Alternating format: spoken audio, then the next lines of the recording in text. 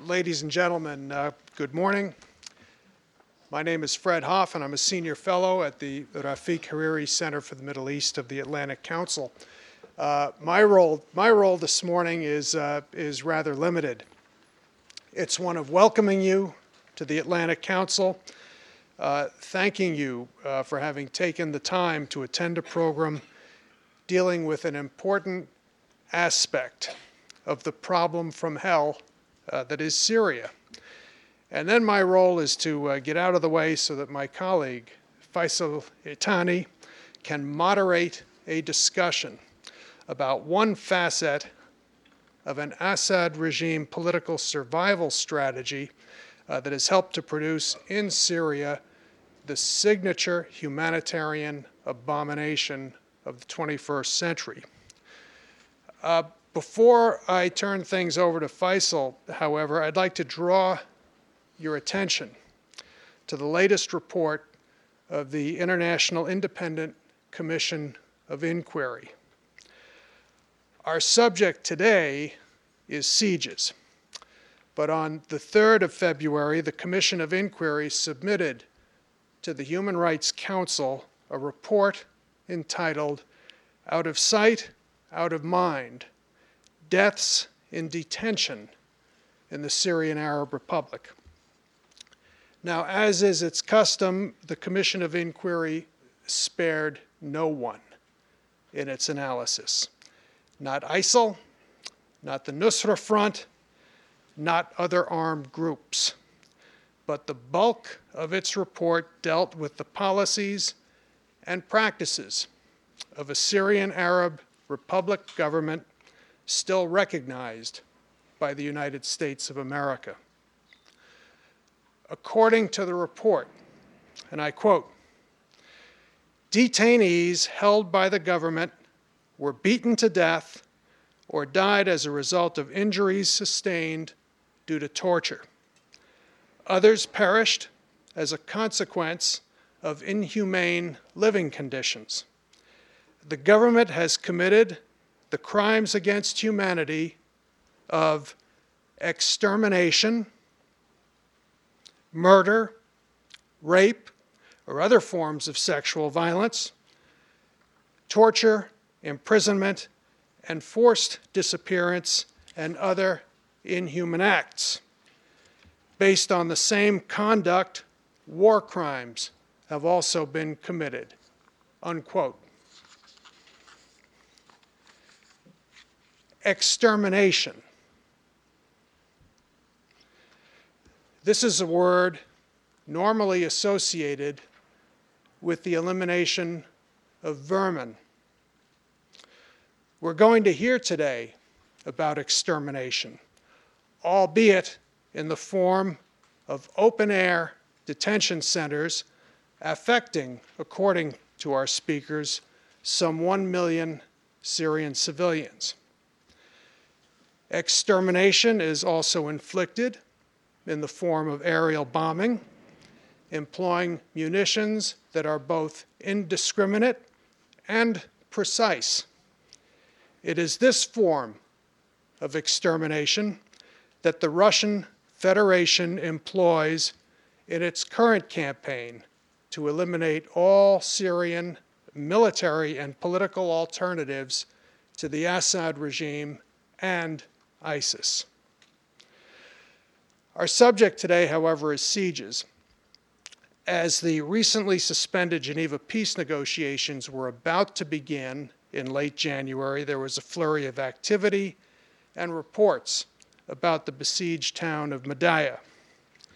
The images of emaciated children shocked the world. With peace talks set to start, American officials reportedly assured the leaders of the Syrian opposition that progress in the protection of Syrian civilians was all but assured, that the opposition could come to Geneva secure in the knowledge that its constituents in Syria would be feeling a near-term measure of relief. This led many in the opposition to believe that some of these sieges would either be lifted or at least relaxed. These hopes, however, were dashed. Whatever assurances Secretary of State John Kerry thought he had from his Russian counterpart, they proved empty. The sieges remained in place, and Russia launched a major air offensive in the direction of Aleppo in support of Iranian-led militia forces and the Syrian army. Civilian losses associated with that campaign have been high. Refugees, fearing the encirclement and eventual besieging of Aleppo by regime ground forces, and fearing also the door-to-door atrocities sure to follow, have surged toward NATO's southern flank, Turkey.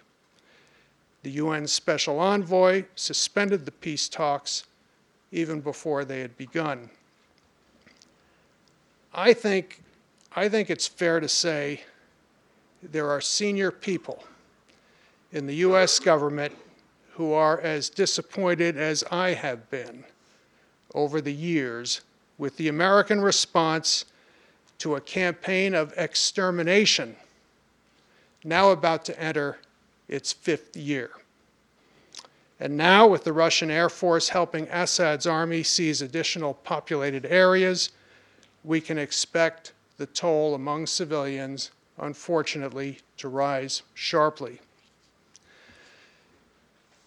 When Samantha Power wrote her masterpiece, A Problem from Hell, America and the Age of Genocide, I do not believe her intent was to suggest that generic extermination gets a bye, that genocide is the only form, the only subset of extermination that merits serious effort to protect innocent civilians.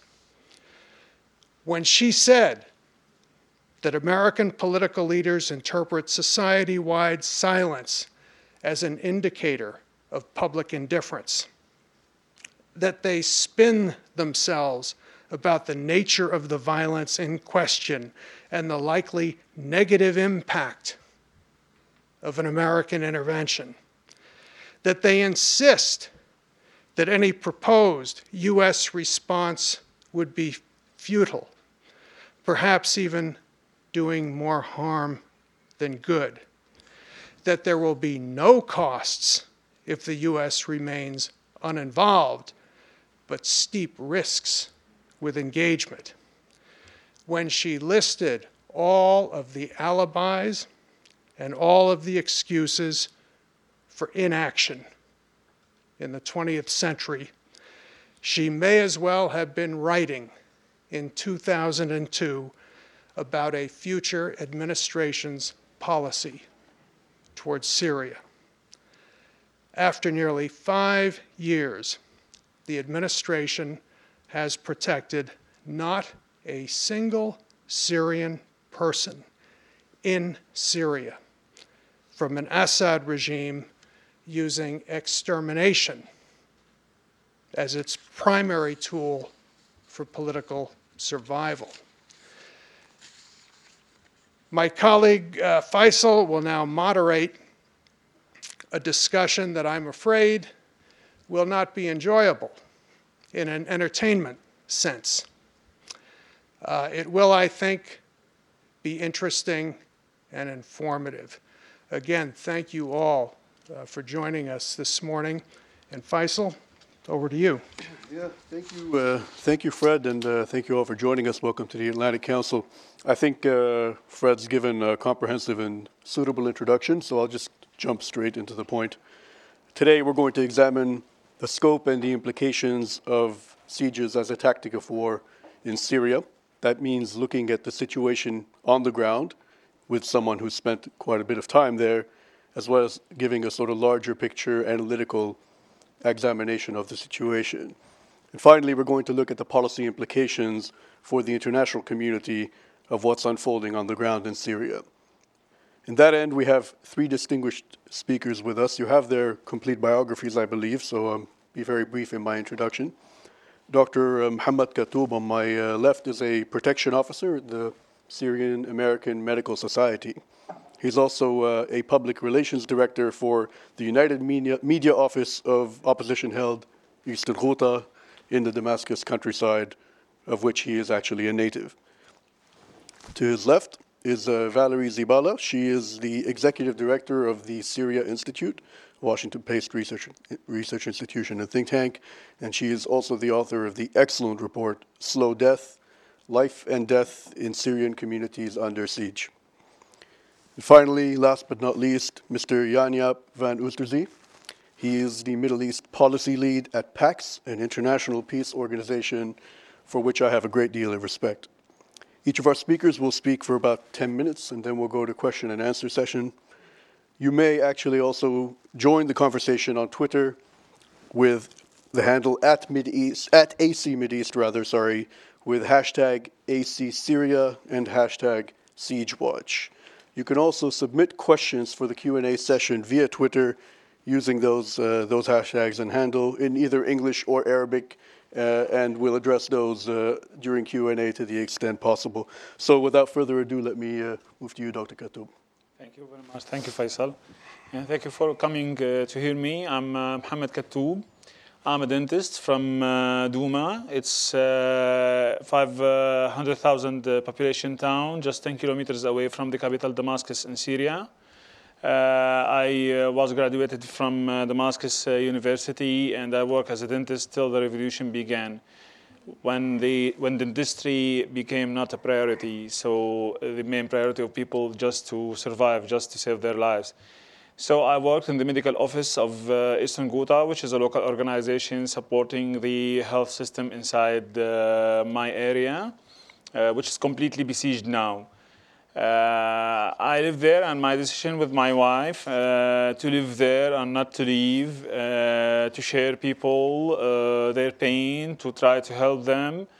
But unfortunately, I could bear no more in 2014, in the summer, and I decided to leave. I cannot forget that night when we decided to leave. I came back home after a long day of working in the hospital. I was working as a logistic and public relation, and I found my wife crying. And I asked what's the matter. She said, "Come on and see." But my 1-year-old son was bleeding not because of shelling or bombing, because he have no diapers, and we were using plastic bags instead of diapers. Have no milk.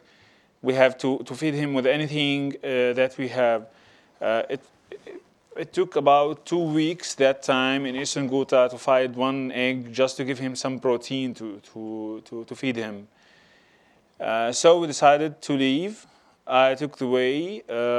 Actually, for a family, it's a little bit easier to go through the checkpoints at Damascus, the capital, the checkpoints of the regime.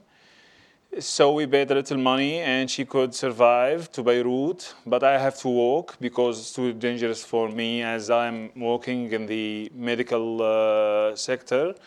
The regime considered the doctors who are treating people as terrorists.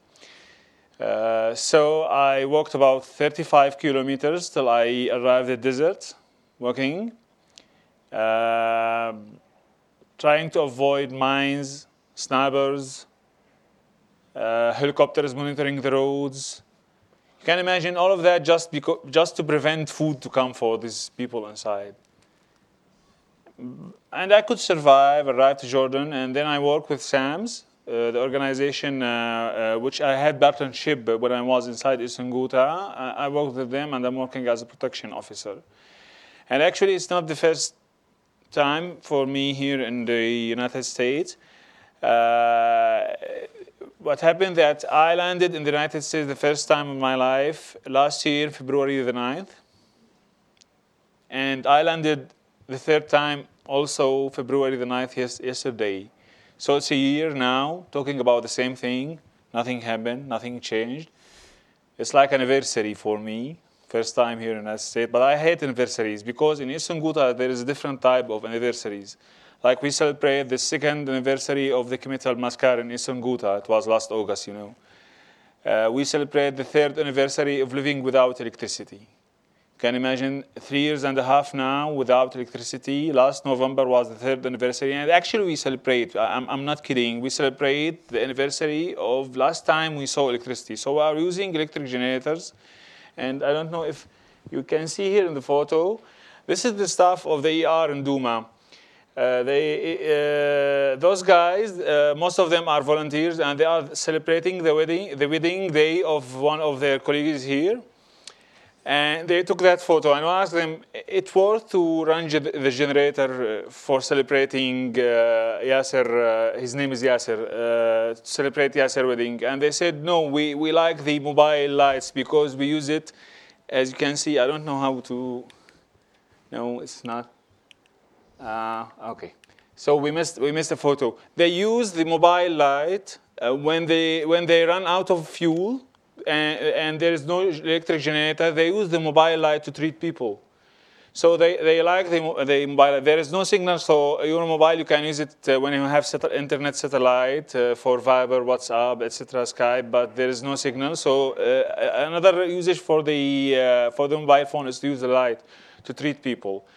And people always ask me how the life inside besieged areas looks like. Without electricity, without pure water, without food, how could all those numbers of people, about 1 million lives in besieged area, how could they live? It's not too hard to know how. Just take a taxi and ask him to take you to a villa in the mountain, and ask him to go back. Don't tell anyone, and cut off the electricity of this villa, and just try to make a cup of coffee. After 2 days, you will miss your coffee a lot, but you can survive without coffee. But how about food? How about medication? How about pure water? How about heating in the winter? Some kids in the Eastern Ghouta, and I can remember, some kids don't know what's the AC, what is the air condition, what is this box at the wall, what does it do? Because they didn't see it work before. My kid, when he arrived to Turkey, when he saw the banana, he didn't know what's the banana. He don't know what's the banana. But that's not everything. Siege is killing everything inside besieged areas. And people are trying to use anything to survive. You can see here in this photo, this car. They are still using this car after a lot of bombing and shelling because it's the only thing that they have. You can see you will live in the dark ages when you are living in besieged areas. But imagine the villa. What's your main concern will be? Just to feed your kids, just to provide medication for them, just to make them survive. Actually, there's a lot of people died from starvation in Syria. This is Rama. She is a 3 years old girl.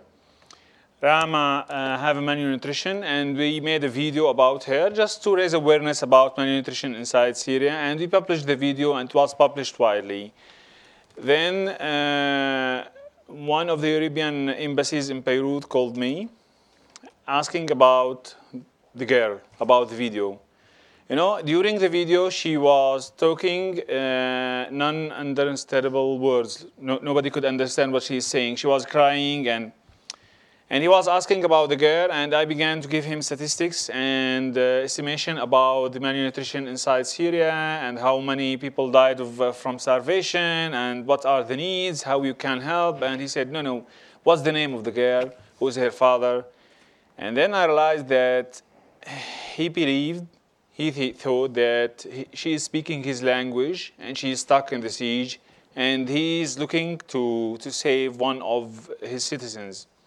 He said, no, she is Syrian, so she can die silently. Don't take care about her. So that's the situation in besieged areas. No one wants really to change the situation. No one really want to provide services for those civilians who are stuck in the besieged areas. You will always try to have alternative solution. You know, now in my area, in Eastern Ghouta, the population now is about 400,000 people. There is 5,000 who lost their limbs. because of usage of cluster bombs, mines, airstrikes, all that kind of weapons. And you know, just last 4 months, when the Russian intervention began, the number of people who lost their limbs increased a lot because of usage of cluster bombs. You can imagine that's the way we can give him artificial limb. Smuggling medication inside besieged area is a very dangerous thing. You can smuggle some food, okay, you can go through the checkpoints with some food, but smuggling medication is very, very dangerous, and it's more dangerous than weapons sometimes. So I would say again that the siege is killing every thing inside the area. Even my area have some local resources because there is agriculture, but we are dying in different ways. Just last 2 weeks, we lost 2 patients in the dialysis unit. We don't have dialysis supplies, so we lost 2 patients. And we lost a 12-year-old girl. Her name is Noura Angele. She had TB. You can imagine TB. We are in the 21st century, and we don't have medication for TB inside Eastern Ghouta. Yes, we have some food because there is many agriculture in this area. It's not like Madaya was too close, and there is no farms to get foods, etc. So what we will do if you were besieged after 3 years, you will begin to ask for help. What did the UN do? She could made 7 entries. 3 entries, the employees of UN came inside this besieged area, and the other 4, it was implemented by SARC, the Syrian Arab Red Crescent. They came just 1% of the need, and vaccination enough for 40%. Just imagine the situation of the doctors. You have to decide who will take the vaccination and who will not. If you are a father and you have 2 kids, and they said to you, give me a choice, give me a decision, who from your kids will have vaccination and who will not have the chance? It's too hard to decide. So if you didn't get 100% of vaccination, it's besieged, and it's too hard to deal with the situation. So what happened? The story of the end didn't finish yet. Here's the convoy. It was targeted by airstrike. 2 of the 7 convoys were targeted by airstrike. And last May 2015, we lost Isra. This is Isra. This is Ahmed holding here, and this is Hamza. They are volunteers of SARC, Syrian Arab Red Crescent, and they are stuck in the besieged area. And the organization asked them to leave, and they said, no, we will stay here. We will be stuck in the siege, and we serve people, and you have to come to help us. We will not go to Damascus to live in Damascus, non-besieged areas. And we lost Isra in that entry. It was last May.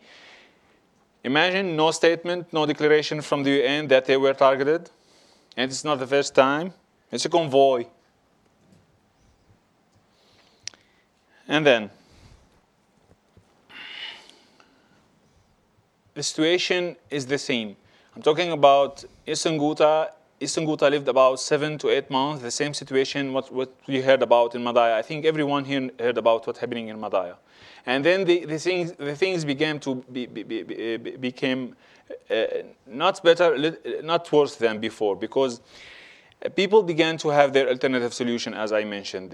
We are manufacturing many kinds of medicines. We are producing the artificial limb that you saw. We have a factory which is producing gas inside Eastern Ghouta, many agriculture. But till now, it's besieged. What happened in Eastern Ghouta happened before in Homs, and is happening now in Madaya, and will happen tomorrow in Ma'addamiyya, and the Tal is in the way. There's about 1 million now in Syria, and just last 10 days, thousands of families are stuck on the Turkish borders. Do you know why? They live in Aleppo, and they used to receive barrel bombs, chemical attacks, airstrikes, all kinds of weapons, but they didn't flee. Now there is a threat for their areas to be besieged. Siege will kill everything. You can't hide from airstrike. You can't go under the ground to hide from a barrel bomb. But if you don't have food or vaccination, you cannot hide anyway. You cannot go anyway, any place. But still, what do you think we need? Breaking the siege will not be by a convoy. And I said, because siege is killing everything, convoy will not break the siege. And we need that. There is a resolution about besiegement, about the siege. We need that resolution from the Security Council to be implemented and to have their monitoring mechanism for them. And we need that the basic needs like food and the vaccination, like medicine, it's not a matter to wait for a negotiation or for a deal between the parties. And I think supporting development and local resources to make sustainable projects inside those besieged areas is something very important. Here, still there is life there. People want to live. They are playing football. And they watch the FIFA Cup. People are still there and want to live. And I want to, my dream is to come back and practice dentistry. I miss dentistry. I could have asylum after now 1 year outside of this besieged area. I go around the world, Europe and here several times, talking about besiegement and about airstrike against civilians. And I don't want to have asylum. I want to go back to Syria. So please help me. Thank you very much.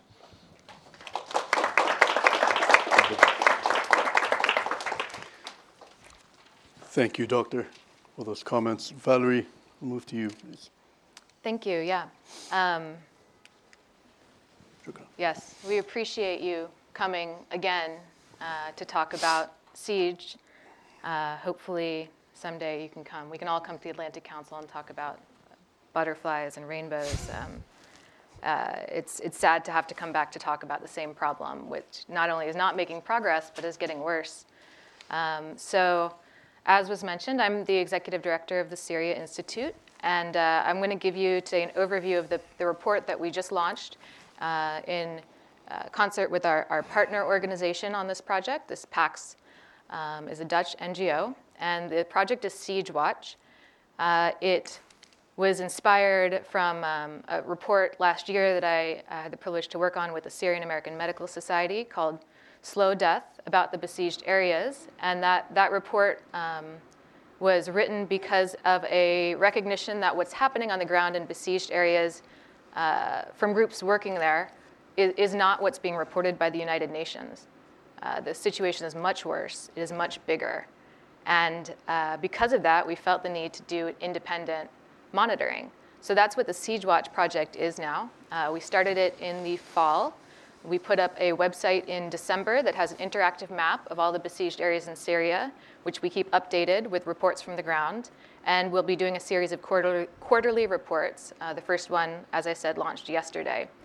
And so the project works. We have an extensive network of contacts on the ground that we built and continue to maintain. And most of them are affiliated with local councils or another local authority in each of the besieged areas. We have them submit regular surveys that ask about basic things like the cost of goods, if they're available at all, about access restrictions, if they've changed, about deaths due to siege, population movement. So we want to keep track of what's happening in each of these areas so that we can provide some independent counter information directly from the ground to what's being underreported dramatically by the UN. So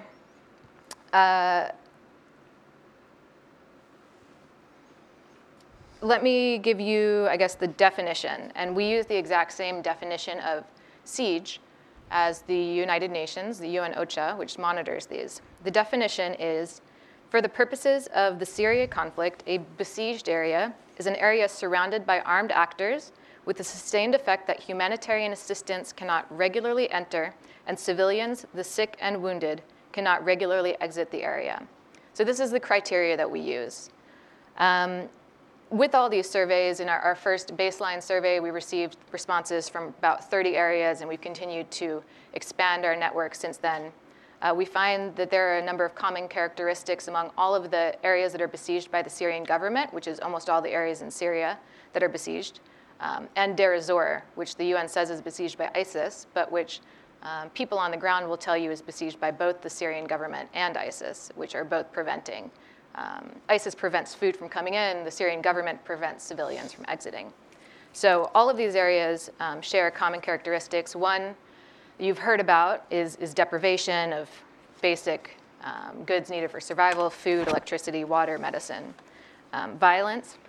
These areas are frequently, there are a lot of them, but overall, a lot of them are very active areas in terms of bombings, in terms of shellings.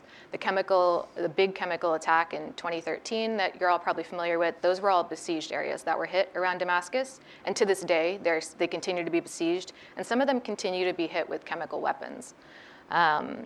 You find economic collapse in the besieged areas, and the traditional economy has been replaced by economy of siege that is based on extortion. Goods are sold across the checkpoints. Oftentimes, the Syrian government has turned this into a money-making enterprise where they'll allow certain traders to go in to maybe the one functioning checkpoint with certain amount of goods, not enough for the population, and they'll sell it at exorbitant, like 1,000 times markup in some cases, as an extractive mechanism. And this loophole is enough for the UN to not consider an area besieged, which we think is probably not a good loophole and should be closed. We don't think it's very accurate. And then another part of that economy is smuggling, and then local production in areas that have access to agricultural lands, which some besieged areas are more urban and they don't.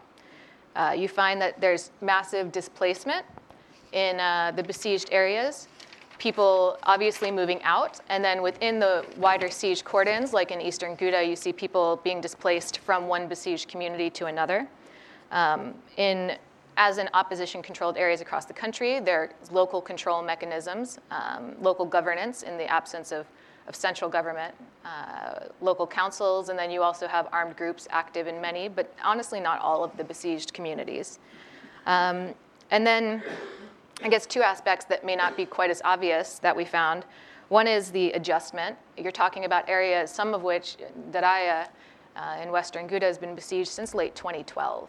So multiple years on end without access to the outside world. And Daraya has never been once reached with humanitarian aid.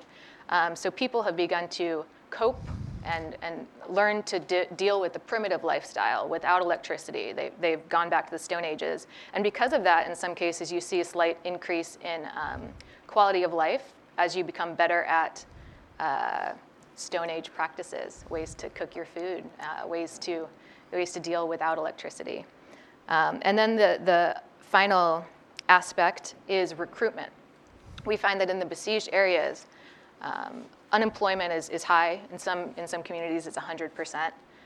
So you have a lot of disaffected, angry, abandoned people, and they are very heavily recruited, both by extremist groups and also by the Syrian government, which tries to get people to join its militias.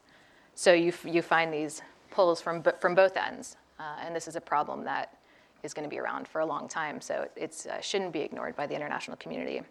So this map up here shows you the general locations of the currently besieged areas in Syria. As of yesterday, we added eastern Aleppo city to our watch list, so that will be on the map possibly because of the regime and Russian offensive threatens approximately 300,000 people with siege in eastern Aleppo. I'm going to go quickly through these areas in a little bit more detail. We encourage you to go check out our report, siegewatch.org, to get more details on them. This is eastern Ghouta. This is Damascus, and you see the arrow there pointing to it. In blue, we have our watch list areas, although Al-Tal, at least, we believe, is completely besieged and should be considered as such. We just don't have the data yet to draw that inference. All of the red and green are besieged areas. The red are the only ones that the UN OCHA has acknowledged as besieged, which doesn't really make any sense based on their own criteria surrounded by armed actors, because it would seem to suggest that the Syrian government is right smack dab in the middle of opposition-controlled eastern Ghouta, just besieging a couple communities. So this is there's a lot of common sense issues with their reporting. And so the total population of Damascus, this is Damascus City and Rif Dimashq that's under siege, is about 500,000, a little over 500,000, 534,000. The UN only acknowledges 181,000 of those. This is Homs. You see Homs City there, and then the northern portion of Homs Governorate is under siege. The siege isn't quite as strict. It's a much larger rural area, kind of like parts of eastern Ghouta, but this has actually gotten worse in the past week or two. The Russian and backed Syrian government offensive is not just in Aleppo. They've really picked up the pace in a lot of places, and that includes closing the smuggling routes in this large rural area that used to sustain life. And they had a rough winter that killed a lot of crops. So this siege is about to, we have it ranked at a lower intensity, but it is potential to change to a much more life-threatening situation in terms of starvation. You do have people in these areas that are under lower intensity siege dying from lack of medication, and sometimes cold due to lack of electricity, but starvation is increasingly becoming a factor for northern Homs Governorate. And we have about 365,000 people in this area. Here's Idlib City. We don't have any direct siege watch data. This is the only siege in the country being perpetrated by opposition armed groups. It started last year when they took over most of Idlib province. And Fu and Kafraya are these small towns to the north of Idlib city that are pro-government and got left behind and unattached from the main government ground forces. So they've been under siege. The intensity here is much lower. They've received airdrops of aid supplies from the Syrian government. And smuggling in general, I mean, smuggling is easier when the Syrian government has a better military capacity to enforce sieges because of its air support and its overwhelming military force. Deir ez-Zor is a little bit controversial. So the UN acknowledges Deir ez-Zor, these several suburbs, neighborhoods of the city are under siege. It says they're under siege by ISIS. People there will tell you, as I mentioned, they're under siege by the Syrian government and ISIS. Those in green are the neighborhoods. Red is the general area the Syrian government controls. We see the exact same thing here as in the eastern Ghouta and other government-besieged areas where the regime will force people who want to escape to pay extremely high bribes, basically.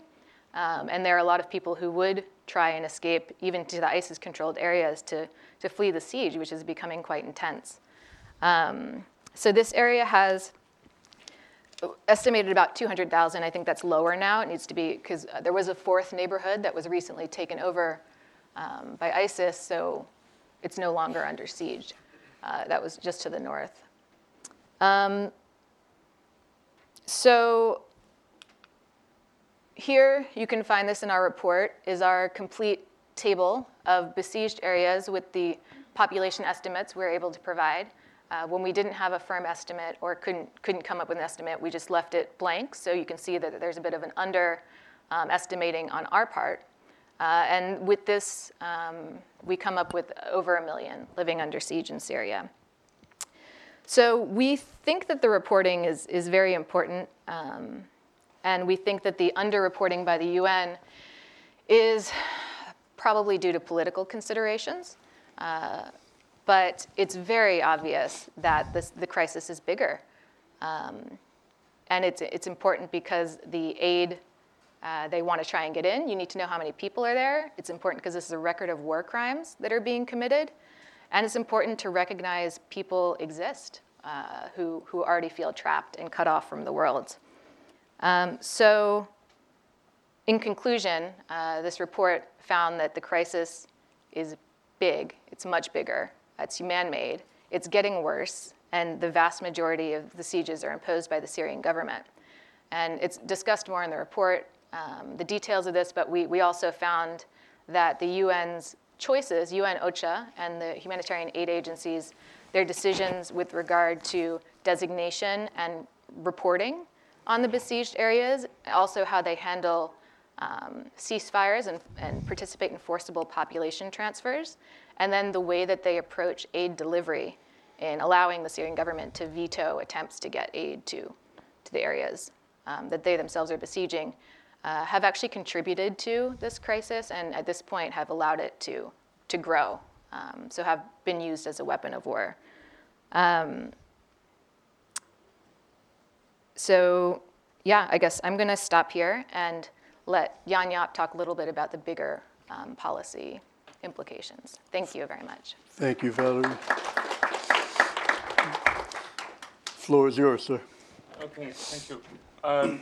Just a few words about us. PAX is a Dutch peace organization originating from faith-based organizations in the Netherlands, and we are, if anyone knows it, connected to, associated to the network of Pax Christi networks. But we developed, after being much more a movement in the 70s and 80s, into an organization really working professionally with civil society and peace activists in many different conflict areas. We're working now in about 15 different conflict areas around the world, including in the Middle East, in Syria, Iraq, Lebanon, and Israel and Palestine, and on global issues like bans on cluster munition and landmines, on nuclear disarmament, and on the regulations of extractive industries in conflict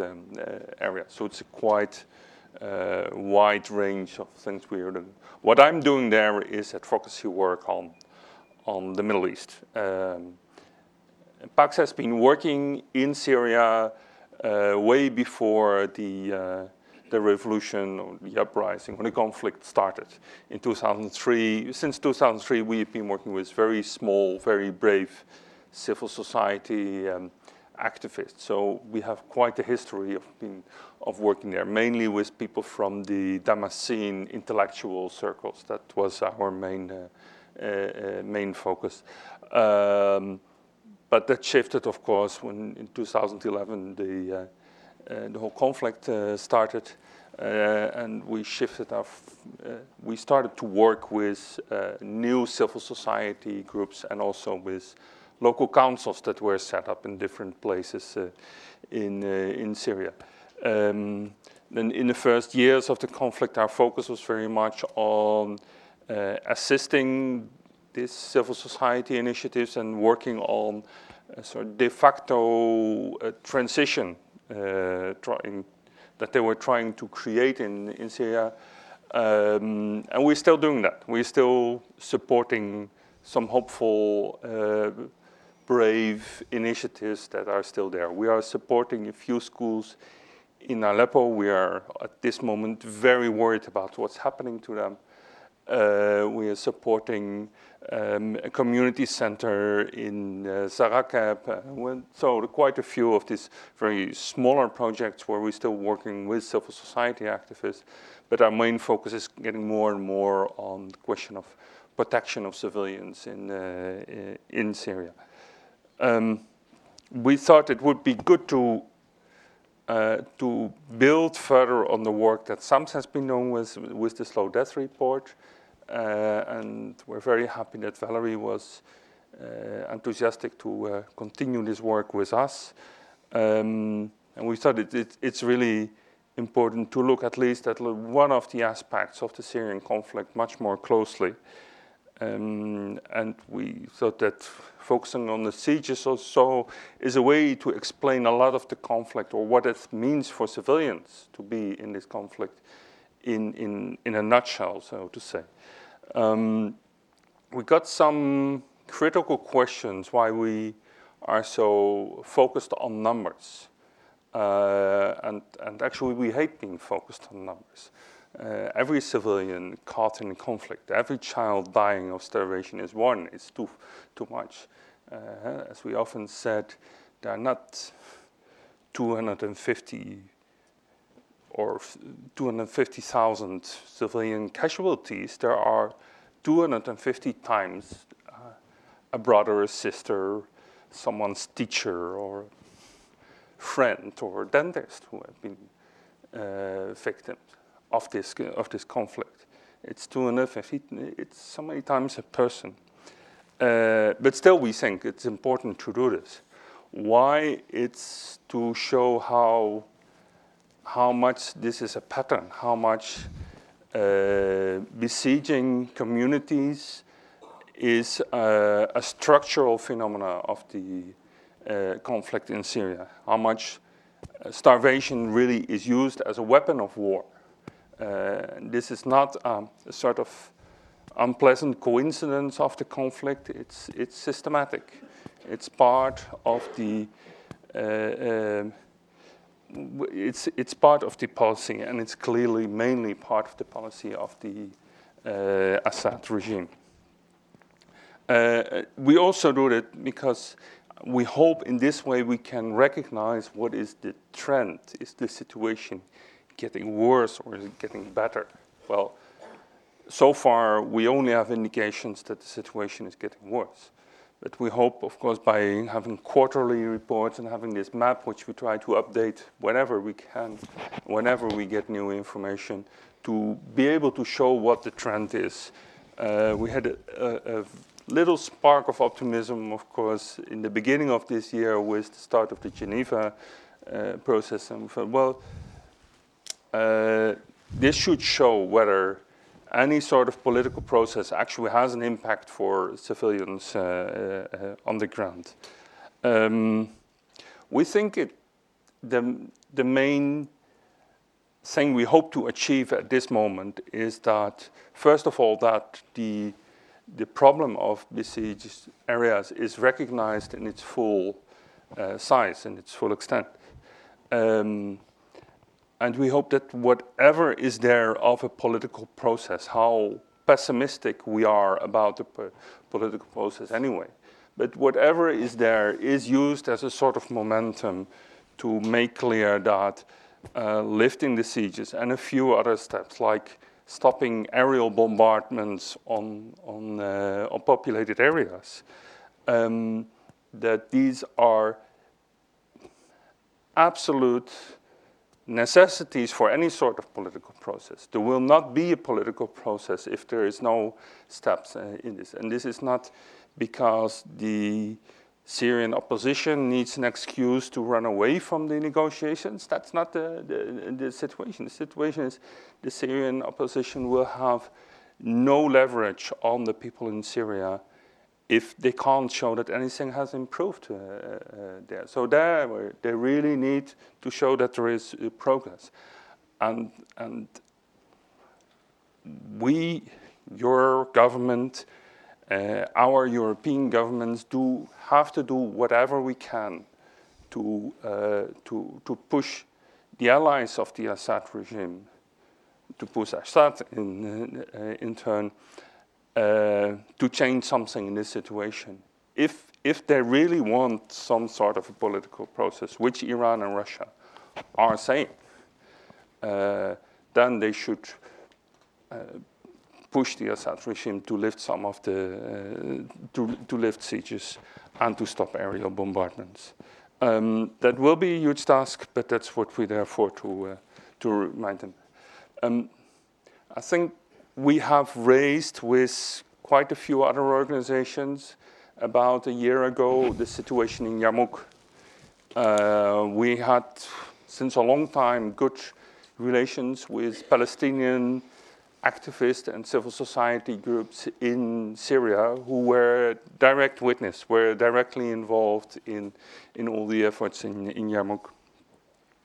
And we saw how the immense international attention at a certain moment for Yarmouk. Everyone remembers the iconic picture of this huge mass of people in Yarmouk waiting to get some food.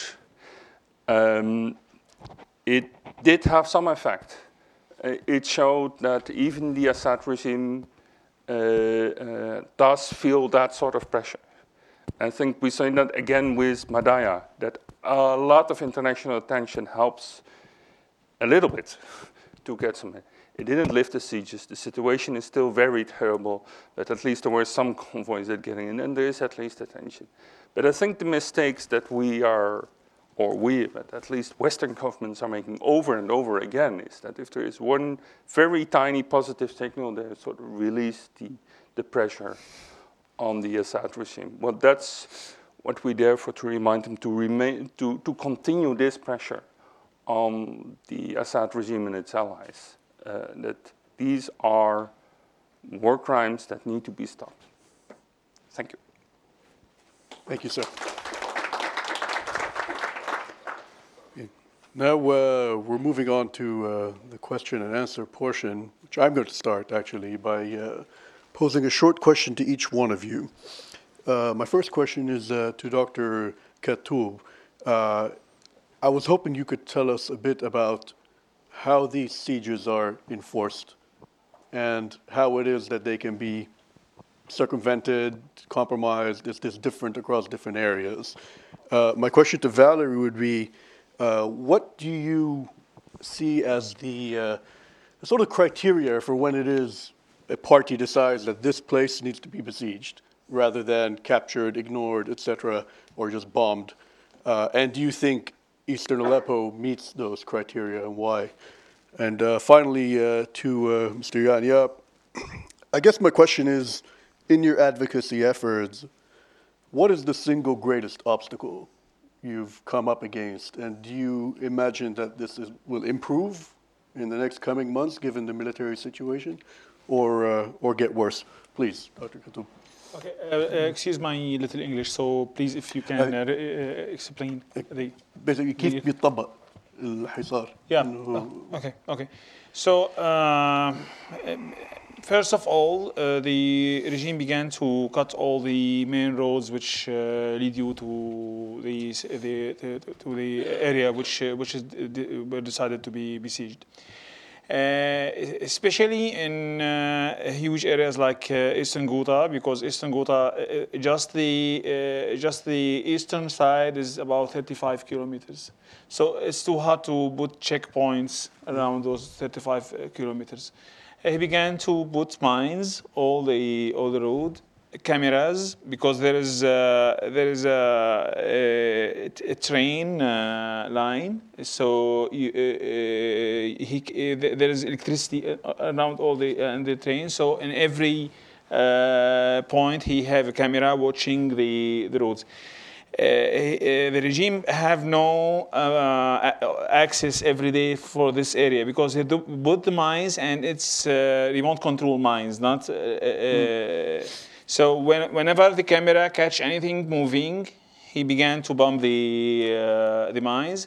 After that, helicopters is monitoring the roads if there is anything moving. There is snipers also in the areas which is about 1 to 2 kilometers. Snipers in both sides can watch the roads. Yes, there is some deals. Sometimes you can deal with checkpoints. You can pay them money, but then you will realize that it's not going to the pockets of the officers. It's going to the regime themselves, and they are buying weapons with it. And I can remember when the problem of feeding in Eastern Ghouta, regime began to sell us some flowers. It was about 800 Syrian pounds, Syrian lira, while it was about just 12 Syrian lira in other areas. So you can imagine. So all that difference will go to the regime, and he will buy bombs and pump us with that. So then people began to find their alternative solution, like digging tunnels under the ground, invest in agriculture, everything. But the regime is the siege is not just closing the roads. When he realized that there is an area where there is agriculture inside it, he began to bomb it with napalm to burn the products.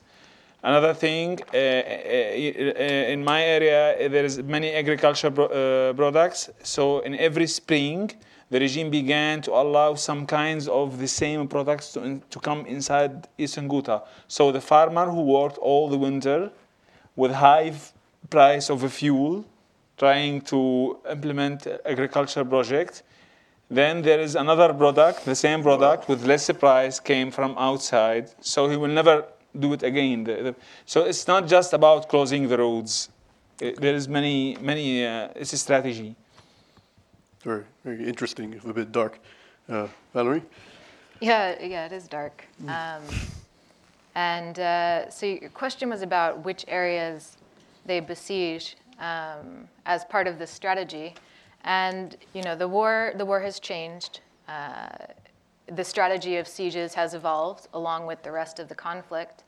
And I think you'll probably see it continue to evolve now that, quite frankly, there's very little actual Syrian military left. Most of the forces fighting for the military are foreign Shia militias recruited by Iran. It started because the Syrian military was not strong enough to capture much of Syria. And if you can think back, there was a point in time in late 2012 when a lot of people were predicting Assad was going to fall because of the level of defections. They just didn't have the strength. And that's when sieges started. We can trace it back to when Iran came heavily into the Syrian conflict and kind of took over the strategy, started recruiting militias for the regime, both national and foreign.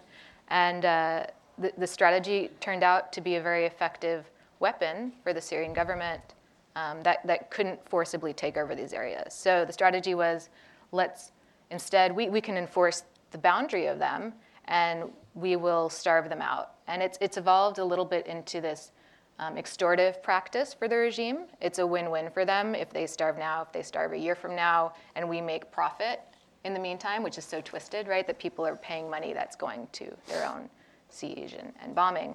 Madaya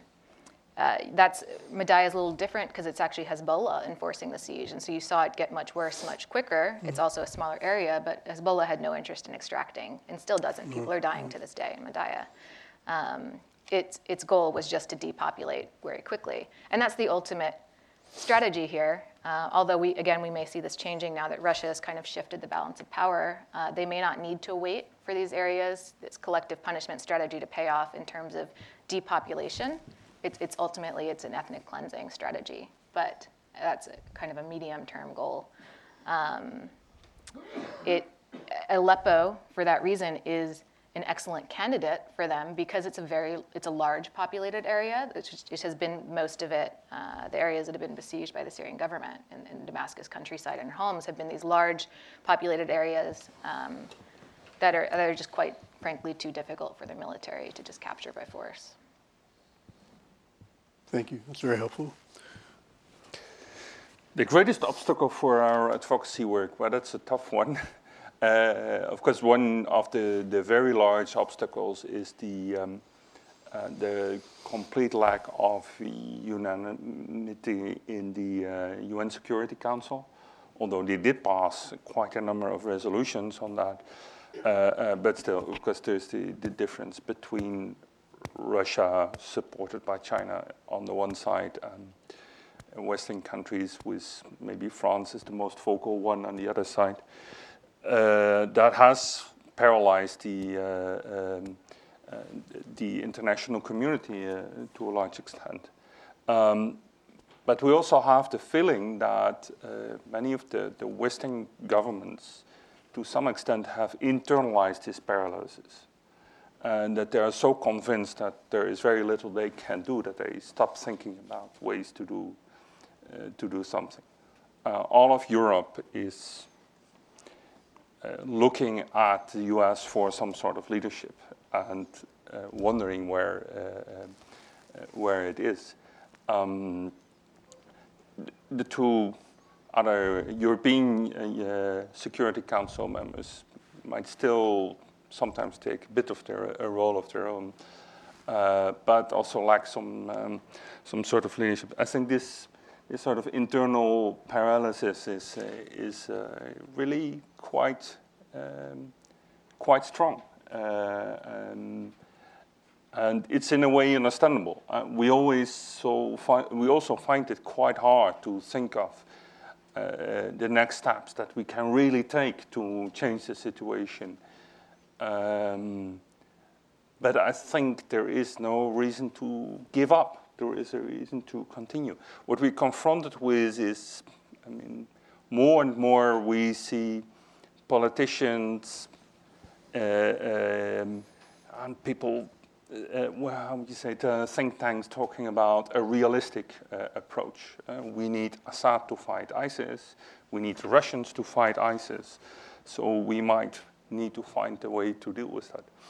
Well, from Europe speaking, we see what this realistic approach is bringing us. It's bringing us the situation where a large part of the Syrian population actually is trying to move to Europe because that's the only place that in this sort of realistic future scenario for Syria, there is probably not going to be much place for a lot of its citizens.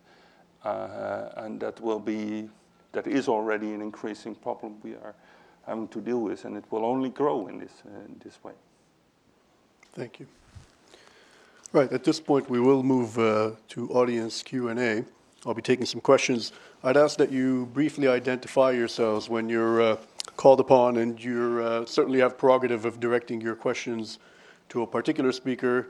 My only request is that you actually make them questions and you keep them rather brief, and that way we'll be able to incorporate and include as many people as possible. So please raise your hands if you have a question. Tyler.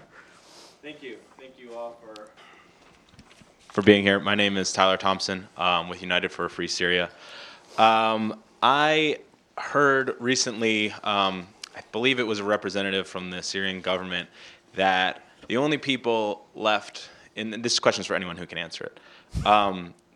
I heard that the only representative of the Syrian government said the only people left in these besieged areas are terrorist fighters, their wives, and their children.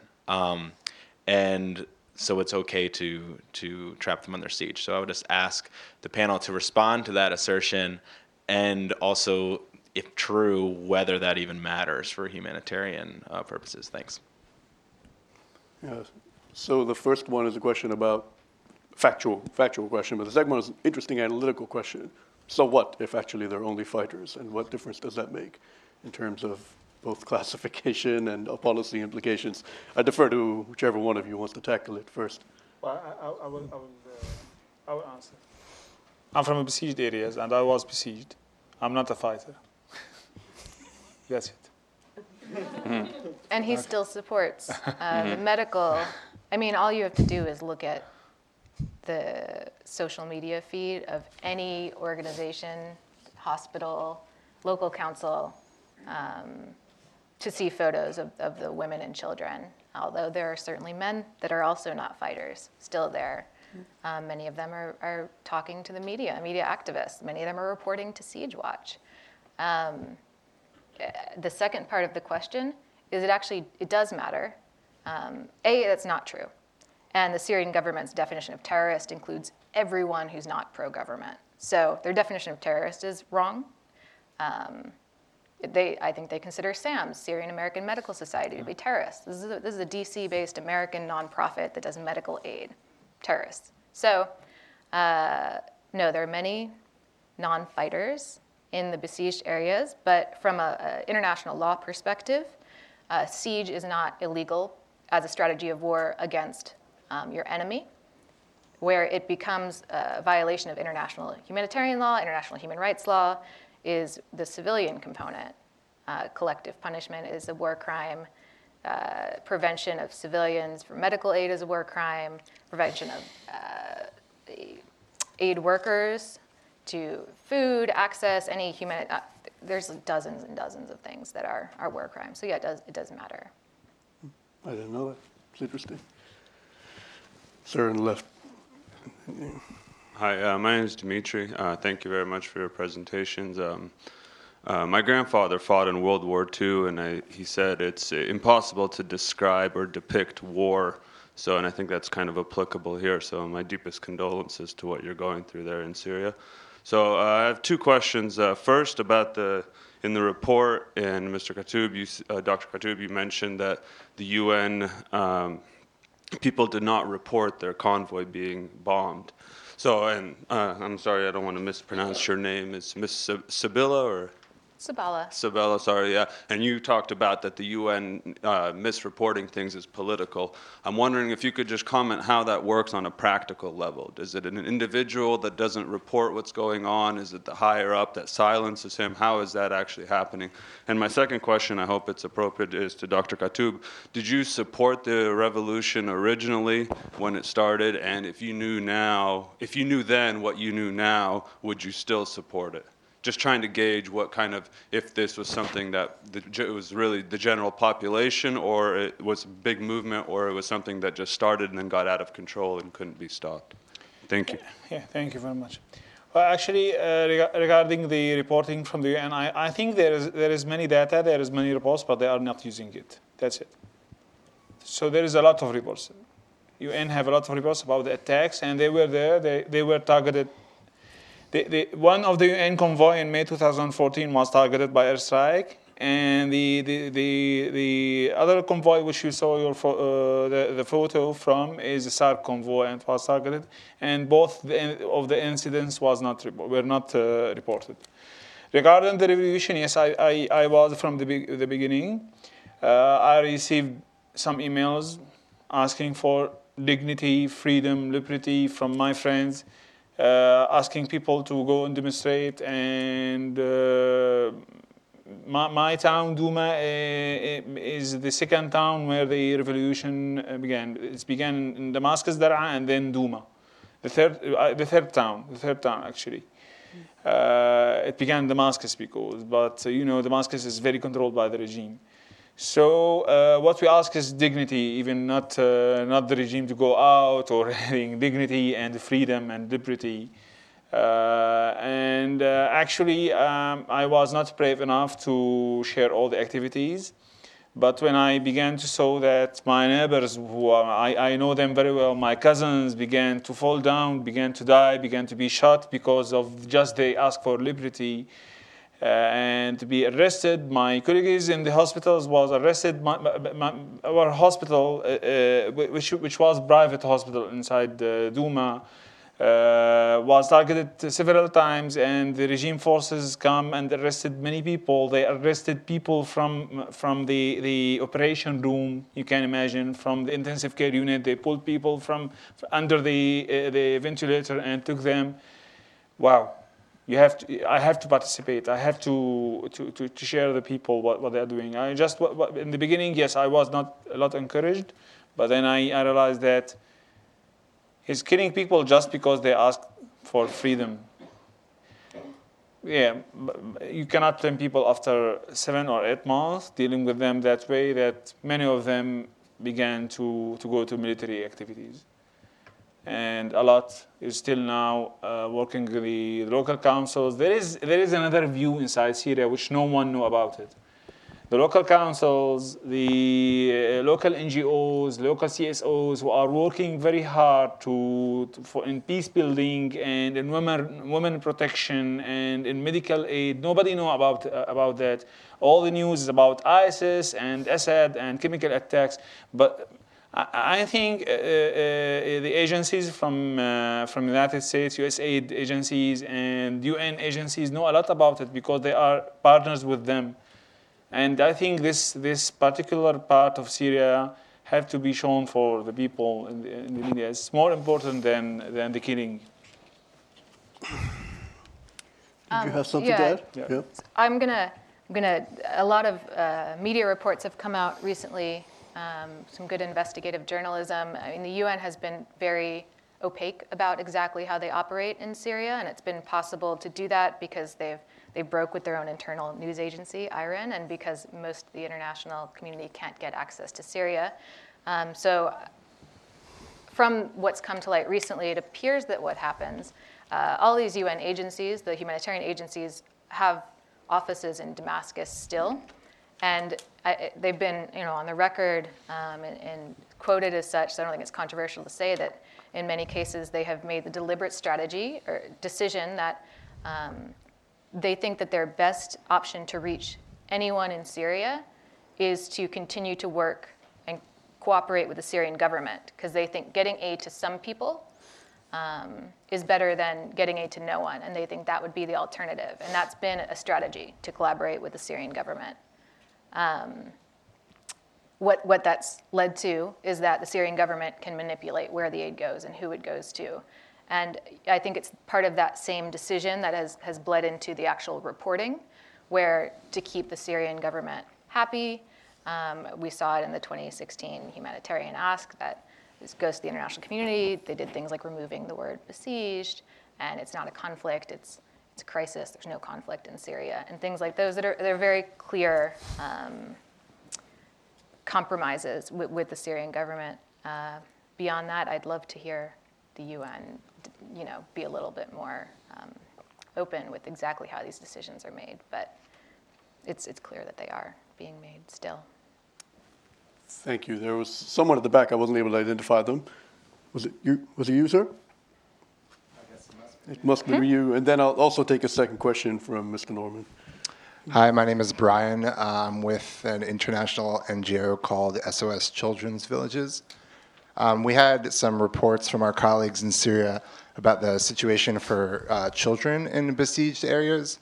For example, in eastern Ghouta, we heard reports that some of the children were being sent by their parents to cross into western Ghouta, and then they would work for the regime for the day and get paid in food, and then smuggle the goods back into eastern Ghouta. And sometimes on the way back, they would get intercepted by the people who control eastern Ghouta, and they would be jailed for allegedly collaborating with the government.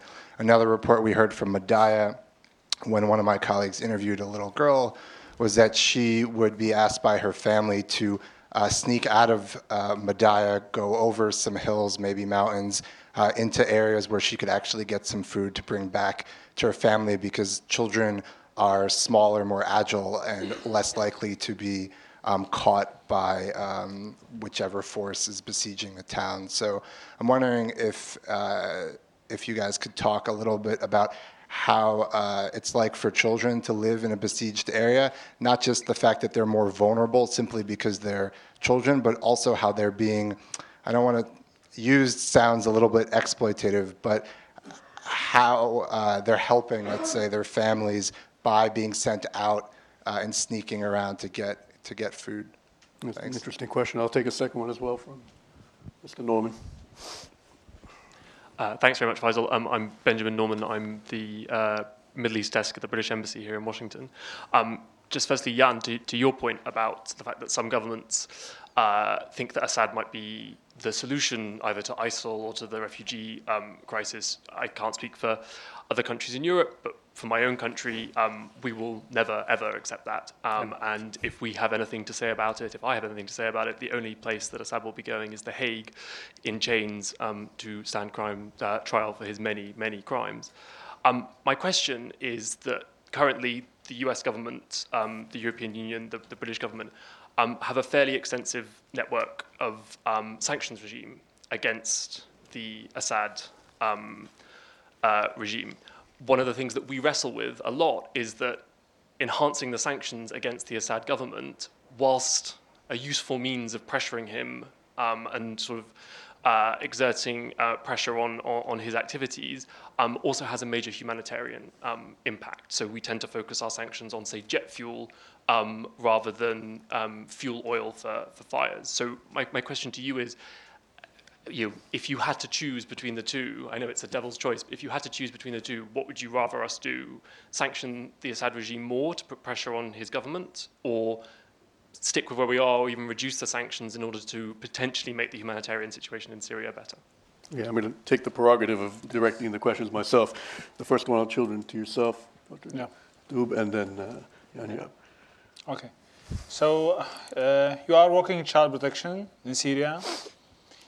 It's not lucky job, I think, because you are working in war zone area, and I believe in wars there things happen everywhere, and military groups, military parties will be involved in besieging in one way or another. Yes, we know that. The problem is it's too hard to support those kind of activities, to support kids, support children. You can hardly go through some education and some child protection activities. Like, you cannot imagine when you talk about safe space, even to the stuff inside. I said, wow, safe space inside Syria. Is there any safe space inside? What's safety? You cannot identify safety for them even. There's many military groups who are involved also in the siege and get a lot of money from the siege, not just the regime. We know that. And there's others who are losing their lives trying to save lives and trying to provide food for the civilians. That's the reality on the ground. I don't know what we can do for kids. The life is horrible. Like, I can mention an example. A friend of mine who have a kid 15 years old. He cannot feed him. You can imagine, he cannot feed him. So he began to work. Do you know what he began to work? He began to make small deals of selling bullets and guns. 15 years old. And then we took the guy and began to convince him that you cannot do that for your kid. If you cannot send him to school, we can find him a job at least. And we began to find other solutions for the kid, not real job, like something, activities with the kids or something like this. He wants to eat, so that's the situation. After 2 months, he could be no more, and he left the job. But it's a volunteer job with kids also, some activities. He left and he began to work in a bakery. We couldn't convince the father that this kid have to have school, and he said he's 15 now. You can imagine about early marriage inside Eastern Ghouta, inside the whole of Syria, not just in besieged area. And the camps around Syria, we have many reports that the early marriage is very high in Jordan, and the camps in Jordan. So that's the situation. It's war. You know that that's the situation of the kids. Yeah. Yeah, I know this is the UK position, and we highly appreciate it. I think that's what we need to keep on there. About sanctions, we had I remember we had some discussion with other Syrian civil society activists, and we said, well, we should look at the sanctions and try to lift some of the sanctions with humanitarian impact. And if you look at it closer, we couldn't really identify something which we could, which Europe could lift without giving also a military advantage to Assad regime. That's really hardly doable. I think it would also give the wrong signal. I think there is very little we could do in lifting sanctions to improve the situation in Syria. And I also am quite convinced, and I know most of the Syrians are completely convinced of that the horrible humanitarian situation in Syria is maybe only for a very small part a result of sanctions. There was a situation where Syria could produce its own food. It was exporting food. Actually, there were. It was to some extent a really relatively self-sustainable countries, and it's not the sanctions that created that, but it's mainly the conflict itself and the behavior of the regime. Of course, we do run into very weird dilemmas. One is that because the sanctions on oil exports, but also sanctions on oil exports to Syria, lead to a situation where the Assad regime is buying its oil from ISIS, and in this way strengthening both parties that we do not want to be strengthened in this situation. But by changing that and starting to sell fuel again to Syria, I don't think that would really solve that as that dilemma in a good way. Well, thank you, Jan-Jaap. Well, technically, we're actually out of time. I know we started a bit late.